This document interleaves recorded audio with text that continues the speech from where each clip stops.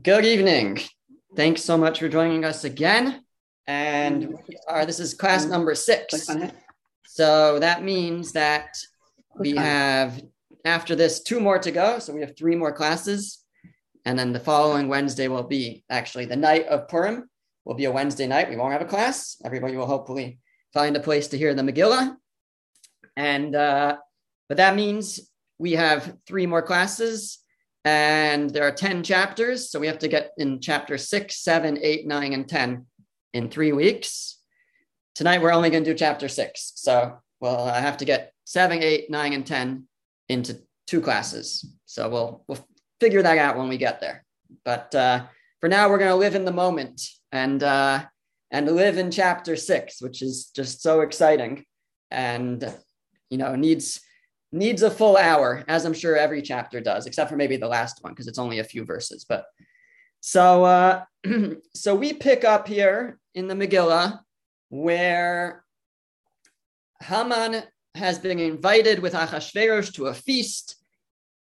Esther has invited just them to the feast, and Haman is on cloud 9. And as he leaves this feast, he passes Mordechai, and Mordechai still refuses to bow to him. Even though, you'd think at this point he'd just give in, but no, he still won't bow. And this angers Haman in particular. And Haman goes home and he just lets it all out to his family. And that appears at the end of chapter 5. And let's just look at the verses again, because I want to start from there. So at the end of chapter 5, it's on the source sheet. It says, but Haman restrained himself upon seeing Mordechai, and he came home. And he sent and brought his friends and Zeresh, his wife. And Haman recounted to them the glory of his riches and the multitude of his sons, all the ways that the king had promoted him, and that he had exalted him over the princes and the king's servants. Haman is saying all the things that he has. Some commentaries say he was just trying to, he was so mad and so upset, he was trying to make himself feel better. So he started talking about all the things that he has, which is actually, that's a good trait, when to focus on the good things. He was almost there. He was almost able to focus on the good things. The problem is that he's building up to what he doesn't have. So he says, I have this and I have that. He has glory and riches and sons and great position and servants. And Haman said in verse 12, Esther did not even bring anyone to the party that she made except me and the king. And tomorrow too, I'm invited her with the king. What could be better?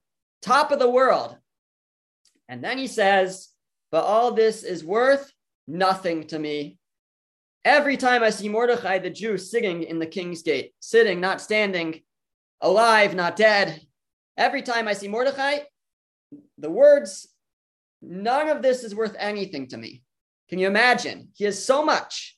He has everything in the world. And just one little thing is ruining it for him. So Zeresh, his wife, and all his friends said, let them make a gallows 50 cubits high, and in the morning say to the king that they should hang Mordechai on it and go to the king to the banquet joyfully. So the recommendation of his wife and his friends is make a gallows, go to the king and get permission to hang Mordechai.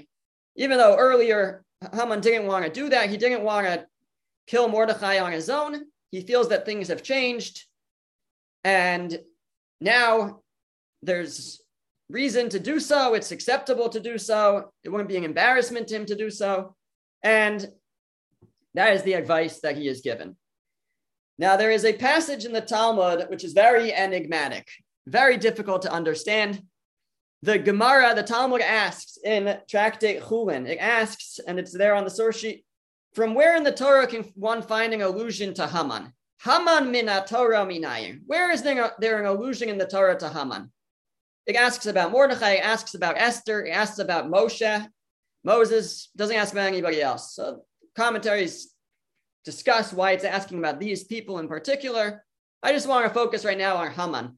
Where in the Torah is there an allusion to Haman? And the Gemara, the Talmud says something very strange. The Talmud says, the allusion is in the verse, Hamin ha'etz. When God sees that Adam has eaten from the Eitz Hadas, the tree of knowledge, God starts a conversation with Adam. He says, Hamin ha'etz, from the tree that I told you not to eat, have you eaten? And the letters of Hamin are He Mem Nun, which are the same letters as Haman. So the Gemara says, there's the hint. There is an allusion to Haman in the Torah. Now, I should just note, it's not the only place in the Torah where those letters appear together, He Mem Nun. There was something in the desert called manna, the man. And it's also spelled He Mem Nun. It appears a number of times in the Torah in that fashion. But that's not where we get the hint from. It's specifically from this verse. Hamin ha'etz, from the tree that I told you not to eat, have you eaten? So everybody wonders, what is this talking about? How is this an allusion? How is this hinting to Haman? What does this have anything to do with Haman? So there are many, many different explanations. I wanted to share one with you that relates to this little episode with Haman. Rabbi Shalom Shwadron suggests that there is something in common between Adam and Haman. And that is, God says to Adam, from all the fruits of the garden you can eat, but from the tree of knowledge of good and evil you should not eat. And what does Adam do? He and Chava, Eve, they eat from the tree of knowledge. He had everything. He had everything in the garden. It was all available to him. The one thing that he can't have, that's what he needs. That's what he has to take from.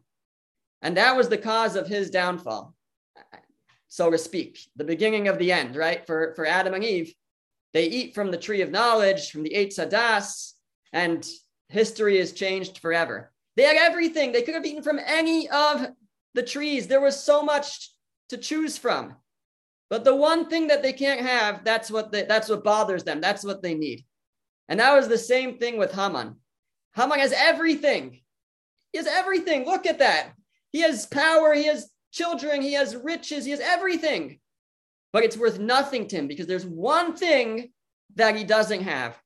And that is the beginning of the end for Haman. Because really, it's not until this moment where he turns around and he goes home and he storms in and he's all upset and he gets the advice to build a gallows to hang Mordechai, and that is going to be his undoing. If he would have left Mordechai alone at this moment, everything could have been different. History could have been different. The one thing, and that turns everything around for him. And there's actually another hint to God's name in those words that mark the turning point for Haman. Because like we mentioned last week, we don't find God's name explicitly anywhere in the Megillah, but we do find in acrostic form at the beginning of certain phrases, the end of certain phrases, and again in the words that where Haman says, but all this is nothing to me, which is the beginning of his undoing. Right there is God's name also. It's spelled in acrostic, actually backwards in the words, V'chol zeh einenu shoveh li. I put it in the source sheet. It's on verse 13 there. All of this is nothing. And if you take the last letters of those words, spelled backwards, forward, since we're coming from the English side, it says li ends in yud, shoveh ends in hey, einenu ends in vav, and zeh ends in hey. So again, right at that turning point for Haman, we have this hint to God's name, where God is guiding events over here, and this marks an important turning point in the story. Okay. So that's Haman. He goes and he builds the gallows, and then he's going to go and ask permission from Achashverosh to hang Mordechai. So we go on to chapter 6, and chapter 6 opens that on that night, the king's sleep was disturbed. On that night, the king's sleep was disturbed. The king couldn't sleep. Achashverosh couldn't sleep. And he ordered to bring the book of the records, the chronicles, and they were read before the king. Can't sleep. So he asks for a bedtime story to help him fall asleep. That's the most simple way to read this verse. Can't sleep. You have someone read to you until you fall asleep. And that's what he did. And that's how actually Rashi comments. If it was just, he needed help falling asleep. And they read from this book. And verse 2 says, it was found written in this Chronicles that Mordechai had reported about Bigsan and Seresh, two chamberlains, the king of the guards of the threshold, who had sought to lay a hand on King Achashverosh. So they discover that Mordechai had saved Achashverosh's life. That's what they read about. Now,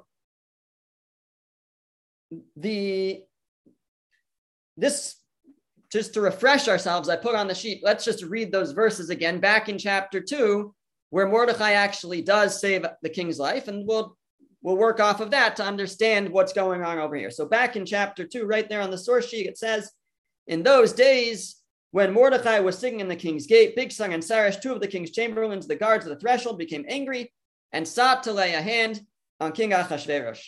And the matter became known to Mordechai, and he told it to Queen Esther, and Esther told it to the king in Mordechai's name. Esther did not take the credit for herself. Rather, it came from Mordechai. She reported it in Mordechai's name, and the matter was investigated and found to be so, and they were both hanged on a gallows, and it was written in the diary that was read before the king. So there it is. It's written down. Mordechai was not rewarded at the time. Now, as things seem to be in dire straits, this king can't sleep, and he calls Mordechai, he calls for his book of Chronicles to be read, and lo and behold, they read about how Mordechai had saved the king's life. Now, the Gemara, the Talmud, comments over here the following. On that night, the sleep of the king was disturbed. Now, there is an idea that whenever the Megillah uses the word HaMelech, the king, but doesn't say the king Achashverosh, as it does many times, whenever it says the king, it's also an allusion to the King of Kings, the Almighty. And so the Talmud over here comments, on that night, the sleep of the king was disturbed. Rabbi Tanchum said, the sleep of the king of the universe, the Holy One, blessed be he, was disturbed. Now, God doesn't sleep, right? God doesn't sleep. So we have to understand what this means. But besides for the simple reading that the king Achashverosh's sleep was disturbed, there's also an idea that the King of Kings' sleep was disturbed. And that's why some have the custom when they read this verse in the Megillah, that they read it and they say the word HaMelech, similar to the way that we say it at the beginning of the davening of the tefillah on Rosh Hashanah and Yom Kippur. So this is how my father did it, and this is how I do it. My father does it, I should say, that you say, Balayla hahu nadidash nas HaMelech, because it's also the King of Kings is being awoken. Now is when things really start to turn. That's what this piece of in the Gemara is telling us. So the Midrash actually elaborates on this idea, because as I said, God doesn't sleep, and it's a verse in Tehillim, in Psalms, that God doesn't sleep. On the other hand, that's what it says in chapter 121 of Tehillim. On the other hand, there's another verse in Tehillim 44 that says, "Awaking, why do you sleep, God?" And what does the psalmist mean by that? What does King David mean by that? To awaken. So the Midrash explains that when the Jewish people are following in the ways of God, then God is awoken. And when the Jewish people are not, so then God, so to speak, he moves, away. He departs. He hides from us as if he's sleeping. And at this moment is the turning point. They're active. The Jewish people at this point are active in prayer and in repentance and in fasting, and God is awoken to their cries. And here begins a turning point. So this is, if we understand again, the allusion to God in this verse. The simple understanding is that it refers to Achashverosh. Achashverosh couldn't sleep.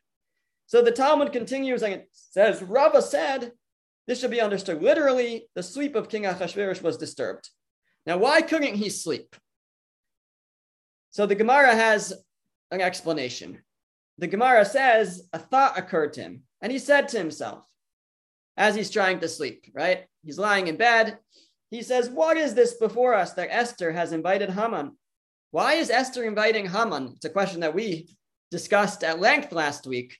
But Achashverosh had the same question.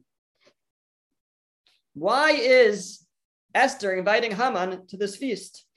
Perhaps, he says, they are conspiring against me to kill me.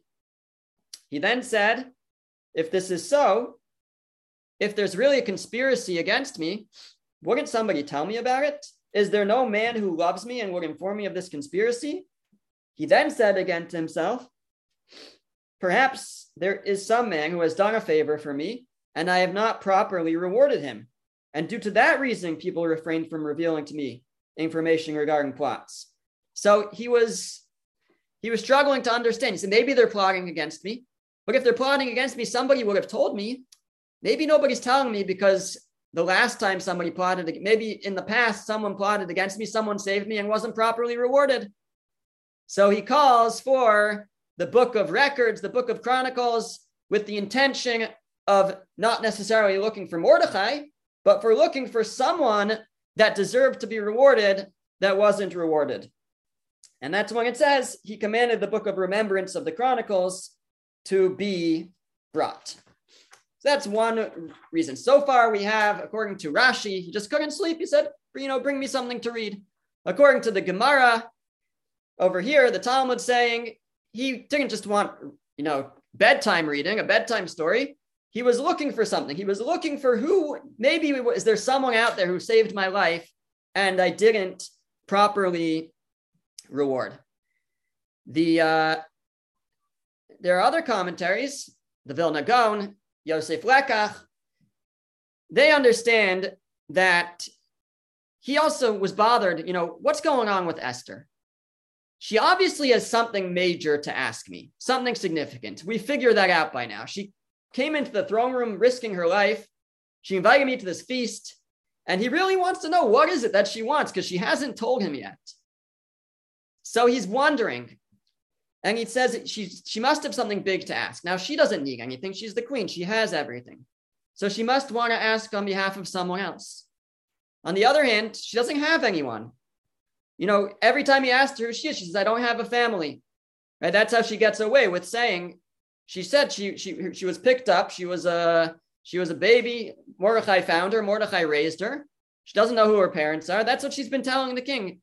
So she doesn't know who she is. She doesn't know who her nation is. So who does she have that she would be asking for? There's only one person that she could possibly be asking for. Mordechai, the guy that raised her. She must want something for Mordechai. So that's why he says to bring the book of Chronicles. He says there must be something that Mordechai deserves that he didn't get. So according to this, he actually was looking for Mordechai in the books. He was looking up in the books, is there something that Mordechai deserves that Mordechai didn't get? And he intended to look for that, according to this interpretation. Now, why is he looking? Because he's nervous that Esther is going to ask for something big. And he wants to be able to tell Esther by the time he shows up to the feast, you Mordechai, you think he deserves a reward? I already took care of it. Don't worry, he already got his reward. And then whenever she asks for it, he doesn't have to give because he's already taken care of it. So he wants to see if Mordechai deserved a reward. Maybe he got the reward already. If he didn't, I'll take care of it before we get to the feast tomorrow. That way, when she actually asks me for something for him, I'll say, it's already taken care of. Now, there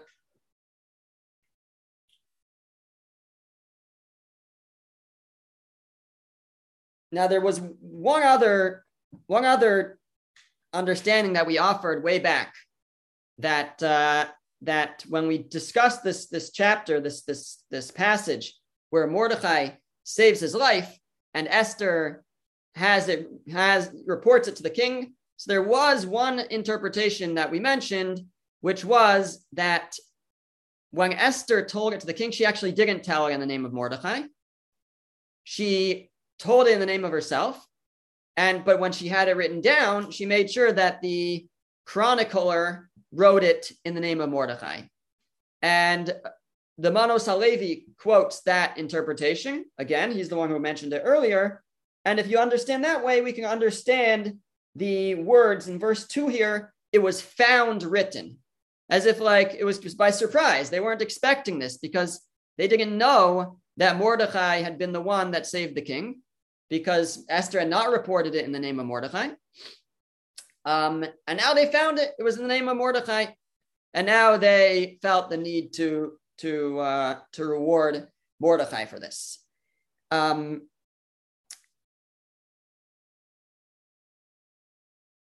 Now, I guess one other, not to confuse us too much, but one other explanation we offered, but we have to mention it because it's going to come up again, is brought by the Malbim. And you may remember, after Mordechai saves the king's life, Haman rises to power. And the Malbim drew a connection between those two events. He said that Achashverosh lost track of who had saved his life. And he wanted to reward the person. So he remembered that he knew Esther was involved. And he's like, how did Esther get to be the queen? Well, Haman, who was Memuchan, had advised him to take a new queen. So he credited Haman with saving him because Haman had gotten him Esther, who had saved his life. But not only that, says the Malbim quoted from the Abarbanel, who says that Haman actually took credit for saving the king's life. And that was also part of how he rose to power. Because Ahasuerus forgot who it was. Someone said, oh yeah, it was me, don't worry, right? And he may have even erased it from the general chronicles. So over here, the verse specifically refers to the Sefer HaZichronos Divrei Hayamim. In the English, it says it was the book of records, the chronicles. So there's different descriptions in the Megillah of different books of chronicles. And the commentaries understand there's two types. There were two books. There was one like general ledger and one more specific. And this was the more specific one. So it's entirely possible that in the more general one, Haman actually erased that and put his name in instead. But this one was the more specific one. This one was the king's personal one. This one he wasn't able to fix. So this one still had Mordechai's name in it. And now it's opened up. Achashverosh opens it, and lo and behold, it wasn't Haman who saved his life. It was Mordechai. Now, according to that approach, that already things are changing right now, because now Achashverosh is mad at Haman already now, because he realizes that Haman tricked him, and all the honor that he gave to Haman really should have gone to Mordechai. So according to the Malbim, at this point already, Haman is in deep, deep trouble. And already the tide has really turned on him. That's only in that approach. If we understand that Haman had tricked him and convinced him that he had saved him, and now he discovered that he wasn't, then already at this moment, Haman is in trouble. Most commentaries don't understand that way. Most understand that, no, he never took credit for it. But now, either way, he discovers that Mordechai saved his life. He needs to reward Mordechai. So verse 3 says, and the king said, what honor and greatness was done to Mordechai on that account? And the king's servants who ministered before him said, nothing was done for him. So the ledger, it didn't say anything had been done for him. He wasn't yet rewarded. Now, Achashverosh, again, according to one of the ways that we said it, at least, was looking to reward Mordechai because he wanted to be able to show up to the feast and tell Esther that I already rewarded him. You don't have to ask for anything. He thought that Esther was going to ask for a reward for Mordechai. He'd reward her and he'd be able to say, I already took care of it. So that's why first he asks, well, what was done for him? Was honor done for him? Was greatness? Certainly would have to be something great, that he'd be deserving. Did we do anything great for him? And they said, no, we didn't do anything for him. Sorry, we owe him still. Also, alternatively, if we understand that Achashverosh is looking to see if there was anyone who he didn't yet reward, because he feels his life is at risk here. He says, they're plotting against me. There must be someone who knows something who can save my life, but they're not saying because I haven't rewarded someone. And then they find, yes, indeed, he hasn't rewarded Mordechai. So he wants to know, did I reward Mordechai? Did I not? It has to be something big, because if it wasn't something big and public, then there's no point. Because the whole point is that somebody will see that I did something for Mordechai, and they'll come forward now and try to save me this time and reveal the plot against me at this moment. So he wants something that is out in the open, and they respond, nothing was done for him. Now, verse 4, and the king said, who is in the court? Now it's the middle of the night, but he could be he heard someone, but doesn't really, nobody says that. Who is in the court? Why is he asking who is in the court? The verse goes on, it says, and Haman had come to the outside court of the king's house to petition the king to hang Mordechai on the gallows that he had prepared for him. Remember, Haman is in a craze. His family just told him, you gotta hang Mordechai. Just go and do it. Go get permission from the king. Even though it's the middle of the night, he comes and he's going to ask the king.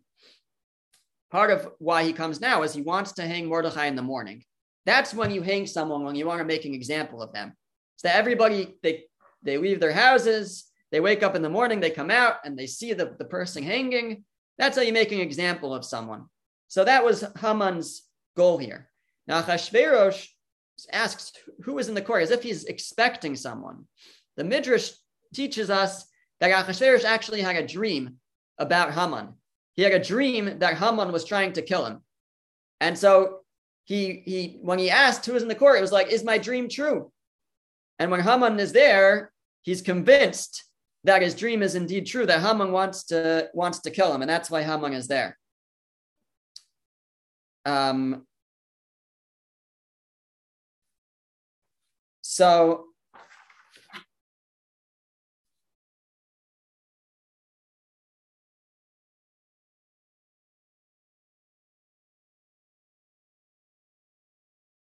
So he wants to deal with this right now.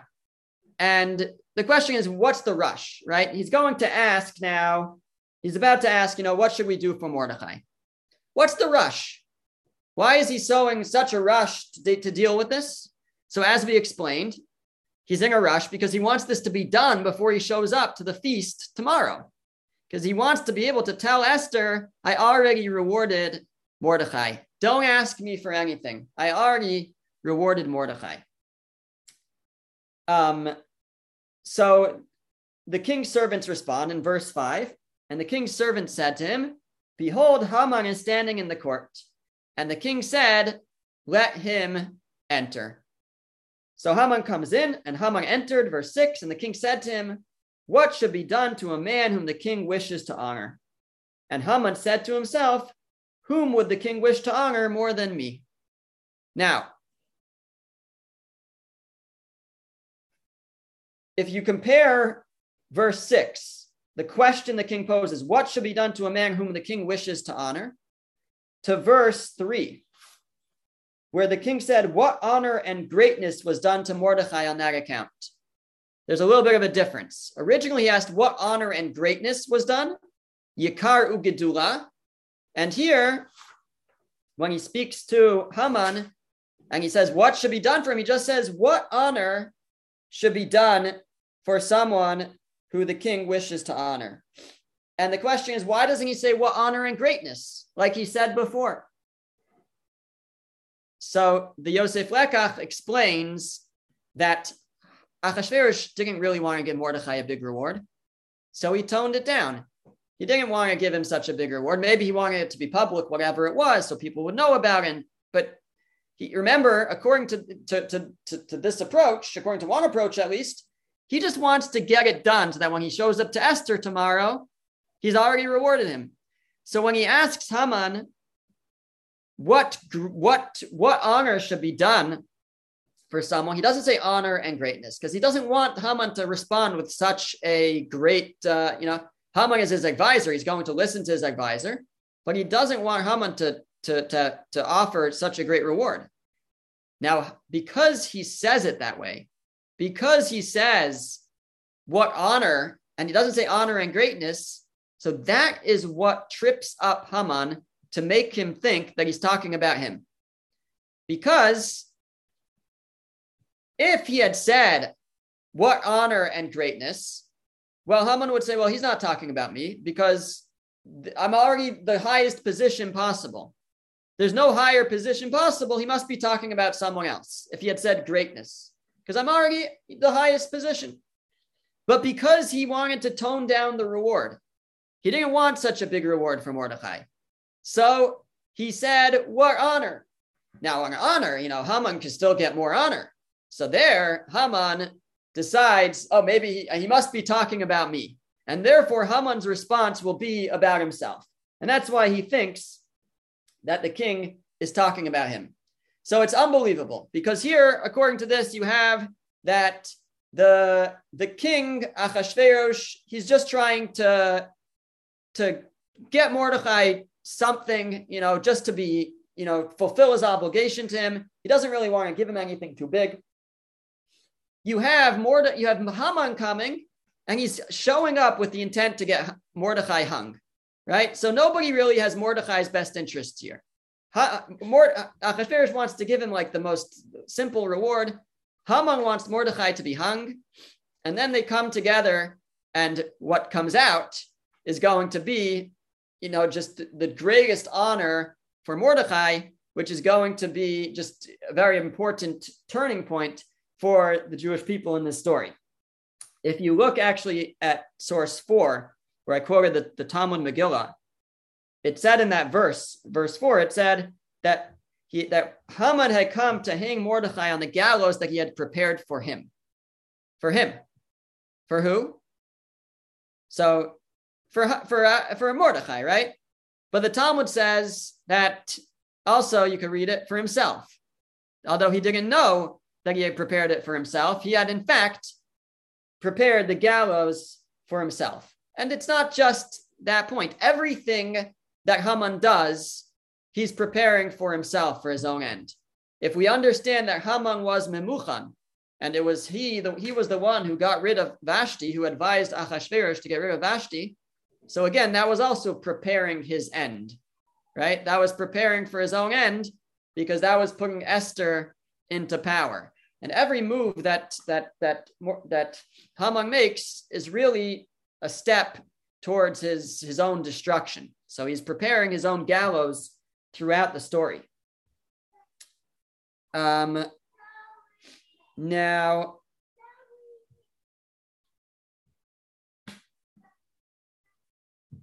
the Manos Halevi quotes this midrash that Achashverosh had a dream about Haman trying to come and kill him. And the way that he presents this is just very interesting. He says that and part of this is maybe explicit in the midrash, some of it is his own elaboration, that he couldn't sleep, right? Achashverosh couldn't sleep. So he asks them to read from the book of Chronicles. They read that there was Mordechai had saved him and hadn't been rewarded. So he said, okay, great. That's what I need to do. I need to reward Mordechai. We'll take care of it in the morning. And he fell back asleep. And then, because otherwise, when did he have this dream exactly about Haman? If he couldn't sleep because he was worried about all these things, when did he dream about Haman? So the Midrash says he did. After that, his nerves were calmed. He settled down. And then he had a dream about Haman coming to kill him. And then he awoke, and indeed, Haman was there. Okay, so what does Haman say? What does Haman say is going to be the reward for Mordechai? So verse 7, and Haman said to the king, a man whom the king wishes to honor, let them bring the royal raiment, the royal garment that the king wore, and the horse that the king rode upon, and the royal crown should be placed on his head. So Haman, remember, he thinks it's talking about him. And what else can he have? What else is left for him? He's already the prime minister. He's second in command. He has all the power. People bow to him. He's rich. What could he ask for? There's only one thing that he doesn't have, which is he's not the king. So his idea is, let me be king for a day. Let them bring the royal garments the king wore on the horse that the king rode upon, and the royal crown should be placed on his head. There's actually a dispute among the commentaries if it's on the horse's head or on his head. If you read the verse, it's not clear. Apparently there was like some way to honor someone by putting the crown of the previous king on the horse's head or something like that. And then verse 9, let the raiment and the horse be delivered into the hand of one of the king's most noble princes, and let them dress the man whom the king wishes to honor, and let them parade him on the horse in the city square, and announce before him, so shall be done to the man whom the king wishes to honor. Now, Haman was a cunning fellow, and he's not just throwing this out there. Again, Achashverosh says, what should be done to the man whom the king wishes to honor? So Haman responds, the ultimate honor is just to let people know that the king wishes to honor this person. That's the way to honor someone. That itself is the greatest honor, to be honored by the king. That's the greatest honor. So that's why he responds in verse 7, a man whom the king wishes to honor. That's the greatest honor. Now, how are we going to do that? How will we let everybody know that that this is a man whom the king wishes to honor? Oh, I'll tell you. You dress him up like the king and you ride him around on the horse of the king. And then you announce that this is what is done to the man whom the king wishes to honor.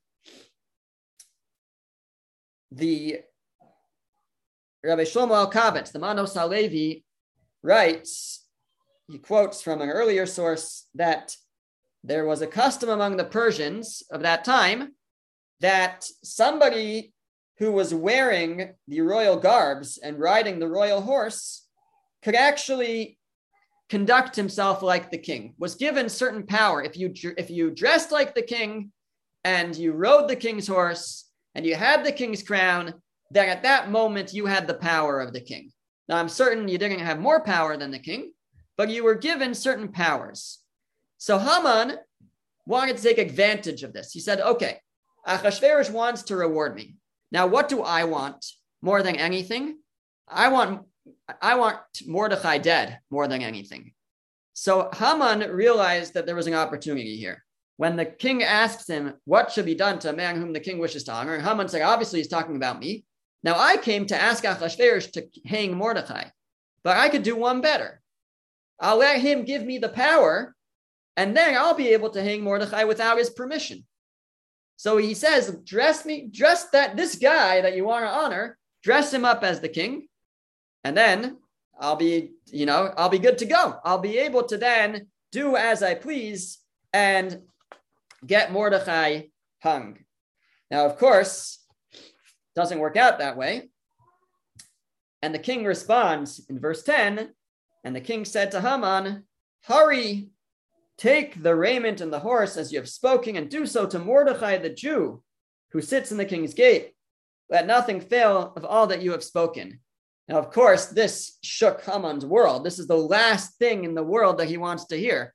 He had come to try to hang Mordechai, and he thought that he was about to be rewarded with the king's garbs, the king's robes, and the king's power, and the ability to hang Mordechai himself, to have that kind of power.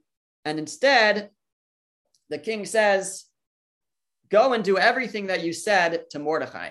The Talmud comments over here on the source sheet, do so to Mordechai. Haman said he was trying to evade this. He knew exactly who Achashverosh was talking about, but he said, oh, who is Mordechai? So Achashverosh said to him, Mordechai the Jew. So that's why in the verse it says, do this to Mordechai the Jew. So Haman said, well, there are lots of Jews named Mordechai. So Achashverosh said, the one who sits in the king's gate. There's only one who sits in the king's gate. So that's the verse that do so to Mordechai, the Jew who sits in the king's gate. And then the Talmud says, then the king says, let nothing fail of all that you have spoken. Do everything that you said. What's that adding? Of course, well, he already said, do so. So what is that adding? So the Talmud says that Haman said, why award him with such a great honor? It would be enough to receive one village or one river. You don't need so much. Give him a village, give him a village for tax collecting or whatever, give him money, give him the last thing the last thing Haman wanted was for Mordechai to have public honor. So he said, give him a village somewhere, or give him a river that he could charge taxes to cross the river on the ferry or something like that. So Achashverosh says, okay, great idea. Let's do that too. We'll throw that in also. So that's the end of the verse. Let nothing fail of all that you have spoken, meaning there was something more that he had said than what we see in the verse. And that's how the Talmud interprets it. So Haman has no choice. If the king says to do it, he's got to do it. So it says in verse 11, and Haman took the raiment, the garments, and the horse, and he dressed Mordechai and paraded him in the city square. And he announced before him, so shall be done to the man whom the king wishes to honor. So he does exactly as the king said. He rides him around. So shall be done to the man whom the king wishes to honor. And then verse 12. I should just add that the king specifically wanted Haman to do this. First of all, it's the greatest honor. But also, if Esther would ask, remember, he wants to make sure that Mordechai has been rewarded, so that when Esther asks for something for Mordechai, it's already taken care of. So this way, if Esther would ask for something great for Mordechai, so Haman would be there at the feast, and he'd be able to say, no, he already got a great reward. And Achashverosh could say, I gave him the greatest honor because I even had Haman ride him around. So this was going to be the greatest honor. And this way, Esther wouldn't be able to ask for anything else for Mordechai. The king would be all set when he arrived at the feast with Esther and Haman in this way. So verse 12 says, and Mordechai returned to the king's gate, and Haman rushed home mourning and with his head covered. So it's a strange verse. Mordechai returned to the king's gate. What's the significance of that? Haman rushed home. Why is he mourning? Why is his head covered? So it could be he's just sad and embarrassed. The Talmud says the following. It says that as Haman was taking Mordechai along in the street of Haman's house, Haman's daughter was standing on the roof and saw the spectacle. She thought to herself that the one who is riding on the horse must be her father, and the one walking before him must be Mordechai. She just assumed that she knew that Haman had gone to the house to the king to ask permission to hang Mordechai. It's now the next morning, and they're riding Mordechai around. But she just assumed that if somebody was getting great honor, it would be her father. And if somebody was leading him, it was probably Mordechai, who Haman had been after. Furthermore, she didn't recognize her father because, well, why didn't she recognize his voice if he's calling out, this is the man whom the king wishes to honor? So it's possible, the commentaries say, that he had lost his voice. He had been calling this out along all the streets, and he lost his voice. And furthermore,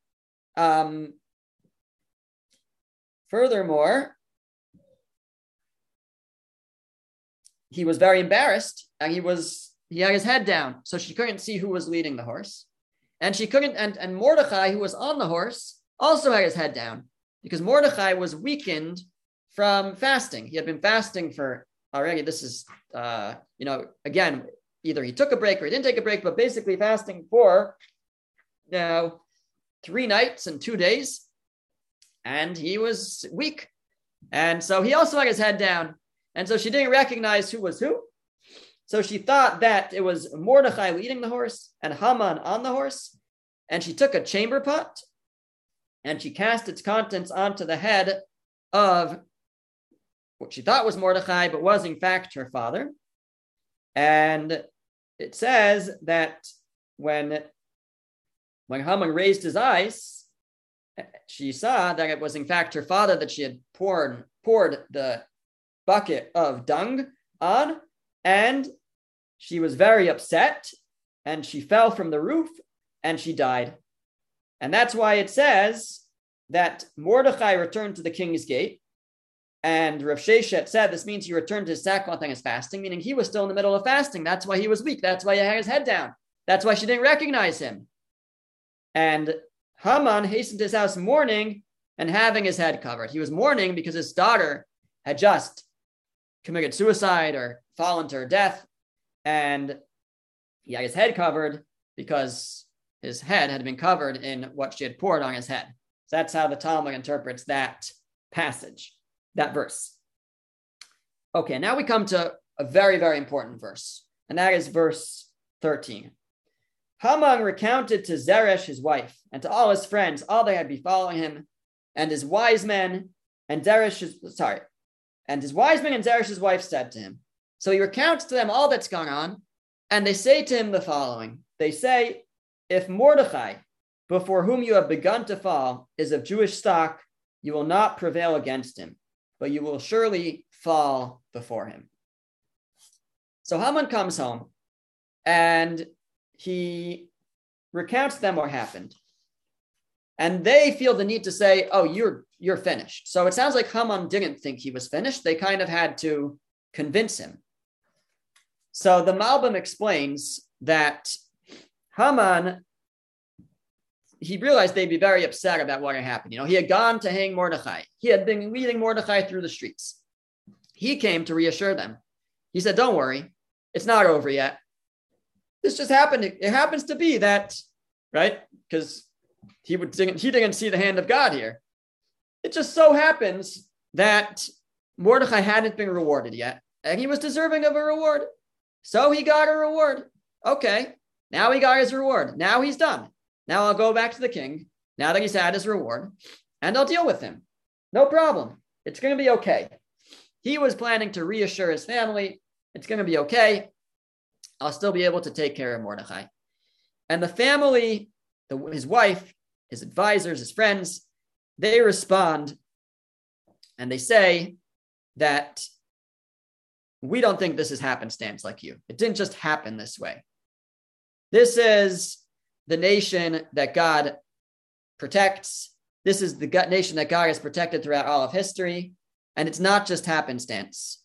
First of all, they told him two things. They said, first of all, if Mordechai, before whom you have begun to fall, you have begun to fall before him. And the way the Malbim explains it is, you have begun to fall on your own without him even doing anything other than praying and fasting. But you're falling from your own actions, from your own choices. And so you have begun to fall, you yourself, through your own actions. And he hasn't even had to do anything, taking any actual material, physical efforts against you. And yet you are already falling before him. And that's the first sign that things, that this is God control, redirecting events here. You went there to hang him, right? You built a gallows for him. And you went, and it all backfired because in the end, you ended up leading him around on the horse without any effort of his own. This is the fact that your own actions are turning against you is the first sign that God is protecting him. And furthermore, that they said that you're falling before him. He hasn't fallen yet. You're falling first. Your trajectory is more downwards than his is. And they said, therefore, you're not going to be able to defeat him unless there's only one way, they said. The only way is if you lower yourself. If you lower yourself, then Mordechai might think that he's won. And if he thinks that he's won, he might stop praying and he might stop fasting and he might stop repenting. And that's our only chance. If he gets too confident, if he gets too cocky, and that is our only chance. But of course, that's actually not what happened, because we just read in the previous verse, and Mordechai returned to the king's gate. And the Talmud said he returned to his sackcloth and his fasting. So even though he had just achieved this this victory over Haman, but he's still praying. He doesn't feel that it's over. And so it's fascinating because the family of Haman here, in the middle of the story, recognizes the hand of God in all that's going on. And they note it. And it's interesting when we look at this in the context. I didn't put it on the source sheet, but there's a passage in the Gemara and the Talmud at the beginning of where it discusses the Purim story. Different rabbis of the Talmud quote different verses and kind of say different things to introduce the story of the Megillah. And Rabbi Yochanan quotes a verse in Tehillim, chapter 98, that says that God's kindness and faith towards the Jewish people is remembered. All of the people of the land saw the salvation from our God. And the Talmud, Rabbi Yochanan comments, when did all the people of the land see the salvation of our God? In the days of Mordechai and Esther. And when it says all the people of the land, it means Jews and non-Jews alike. That Jews and non-Jews alike were able to see God's salvation in this story.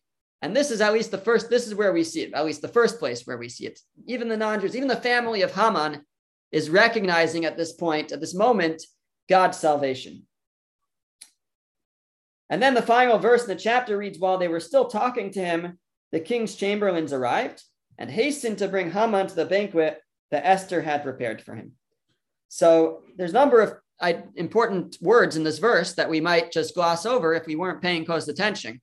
First of all, they hastened to bring him. What's the rush? Why are they rushing Haman? So Esther knows about this whole thing with the horse and everything, and Haman's decline and his trajectory, and she knows she's about to blow his cover, and we'll talk about it next week, but she's about to try at least to get Haman taken down. She is worried that Haman's very powerful. He also has a powerful family, and he has children. His sons are in charge of different provinces.